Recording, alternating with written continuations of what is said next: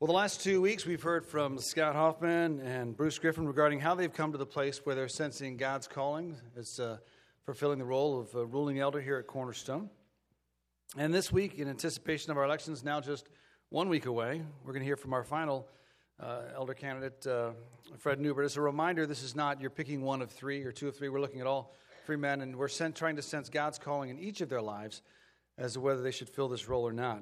Now, come on up, Fred. This is the second time this set of Neuberts has been with us here at Cornerstone, joining us first in early 2009 and staying through the summer of 2013, and then returning last summer in 2017. And when we received them back last summer, it was exciting to hear how God's worked in their lives in the time that they were here and what God has done with them and their part. And it was very exciting to hear how Fred and Jen and the family wanted to really participate and engage in serving Cornerstone as they came back. So, Fred, share with us your sense of calling.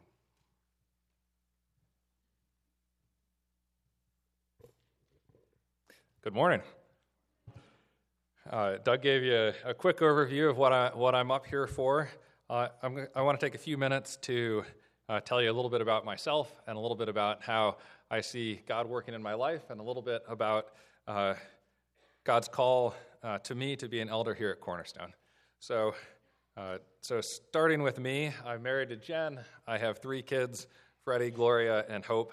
And we've had about 5.5 years here in Southern Maryland as members of Cornerstone. Like Doug mentioned, that hasn't been continuous. We just got back for the second time last summer. So those of you who came while we were gone and I seem new and you don't know me yet, please come introduce yourself. Like many of you here, I am not originally from Southern Maryland. I grew up in the Midwest in Illinois, and that's a good place, I think, to start telling you about how God has worked in me. So God's call to me started around 1970 at the University of Illinois. So my parents, who were neither my parents at the time nor married yet, both attended school at the University of Illinois, and they had grown up in families that went to church occasionally, but neither of them were Christians. And they were invited by friends to join a campus group there at the university called InterVarsity Christian Fellowship. And there, through InterVarsity, they first heard the idea that Jesus wasn't just something that came up occasionally when you went to church, but that Jesus ought to be followed as Lord of your life, that he's the creator of the universe and the only one who can save us from the terrible state that we're in and is worthy of being in charge of us. So as they spent more time there with that group, God changed their hearts, and they followed him and got married, and then they started having kids, and I was their second of 5. And they settled down there in Illinois, and that's where I grew up. And my childhood reminds me of what Walt will often pray for when he's doing baptisms, which I never remember a time that I didn't know growing up that Jesus was the only God, and that he was my only hope of having of peace and purpose and fulfillment. So looking at how God is still working in me now, a couple things have stuck out to me as I was preparing here. So the first thing, like most of you have realized probably, whether you're following Jesus now or not, the gospel doesn't ask for a single decision, but for a lifetime of choosing again and again to follow God. So we were just talking about this with a group of guys in Sonship in the context of wanting to be on home in time for dinner after work, if any of you have a challenge with that. And you can't just resolve one time that I'm going to be the sort of person who doesn't trust in my work and I'm going to be home for dinner. Every day you get to decide again, like, oh, it's about that time. Am I going to go home or am I not going to go home? So that's the good thing about the gospel, is you don't just make a decision and forget about it. Every day you have more and more opportunities to remember that Jesus is really in charge and knows what's best for us, and we can turn and obey him. So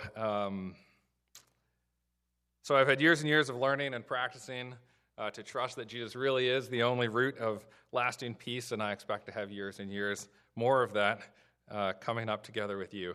The second thing that has stuck out to me recently about God working in me and us is that is that God uses us, uses people to build and grow his family, which may be obvious or maybe not. And the second part of that is that he doesn't wait until we're ready to do it, to use us to grow his kingdom. I would prefer that he did. I would rather wait until I feel like I'm qualified and proficient and that the work that God's asked me to do is easy and comfortable, but that's not how God wants to do it. He wants us to obey and still have to trust him rather than trusting ourselves. So that brings me to the subject of God's calling me to be an elder here at Cornerstone. One of the things I love about Cornerstone and that I've seen over the years that I've been here is that the people at Cornerstone have a really biblical way of building us up and encouraging us in Christ and pushing us out at the same time that we're being built up. So you see God do that all over the Bible, like with Moses, or when Jesus sends out the 72, or God sending Peter to Cornelius while he's still learning why he would be doing that. So I mentioned a little bit of this in my Act 1:8 video, if you saw that a few months ago, which was a terrifying experience making that. Anyways, I showed up at Cornerstone 9 years ago, spiritually tired and really needing to be encouraged and built up and needing to better understand what difference the gospel makes in how I'm living my life day to day. And I needed some people to do that with. So I got connected with a journey group, which helped with both of those things. And well before I felt ready, I got asked to co-lead it. And that was scary.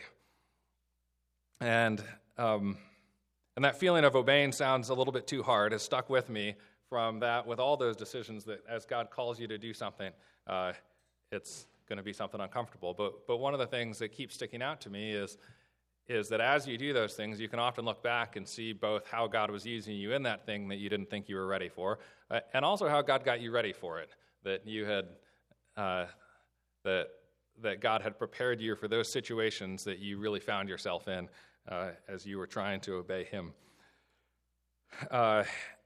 So when we got back here last summer and I was nominated to begin the elder process, I got that feeling again, God, this is really too big and I don't feel at all ready for it. But over the course of the last year, going through this process, I keep on being reminded that God uses us in uncomfortable ways to show how trustworthy he is. And I've also been reminded that, and been able to see a little bit as people have pointed out to me, that God has indeed gifted me with chances to practice elder-like things, getting ready for this, whether that's teaching or governing-ish things, figuring out boundaries and pacing for how a particular plan is going to go, or shepherding things, caring about people in small groups or one-on-one. So here I am.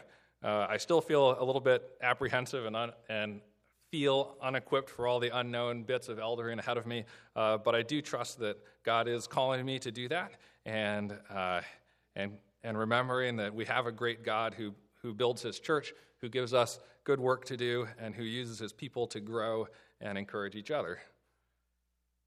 So, in closing, please do pray for God to give wisdom to you and to the church to select the right elders, and pray for God to raise up and encourage leaders for all the ministries in Cornerstone here, and pray for God's continued wisdom for you as you trust him to follow him in the days ahead.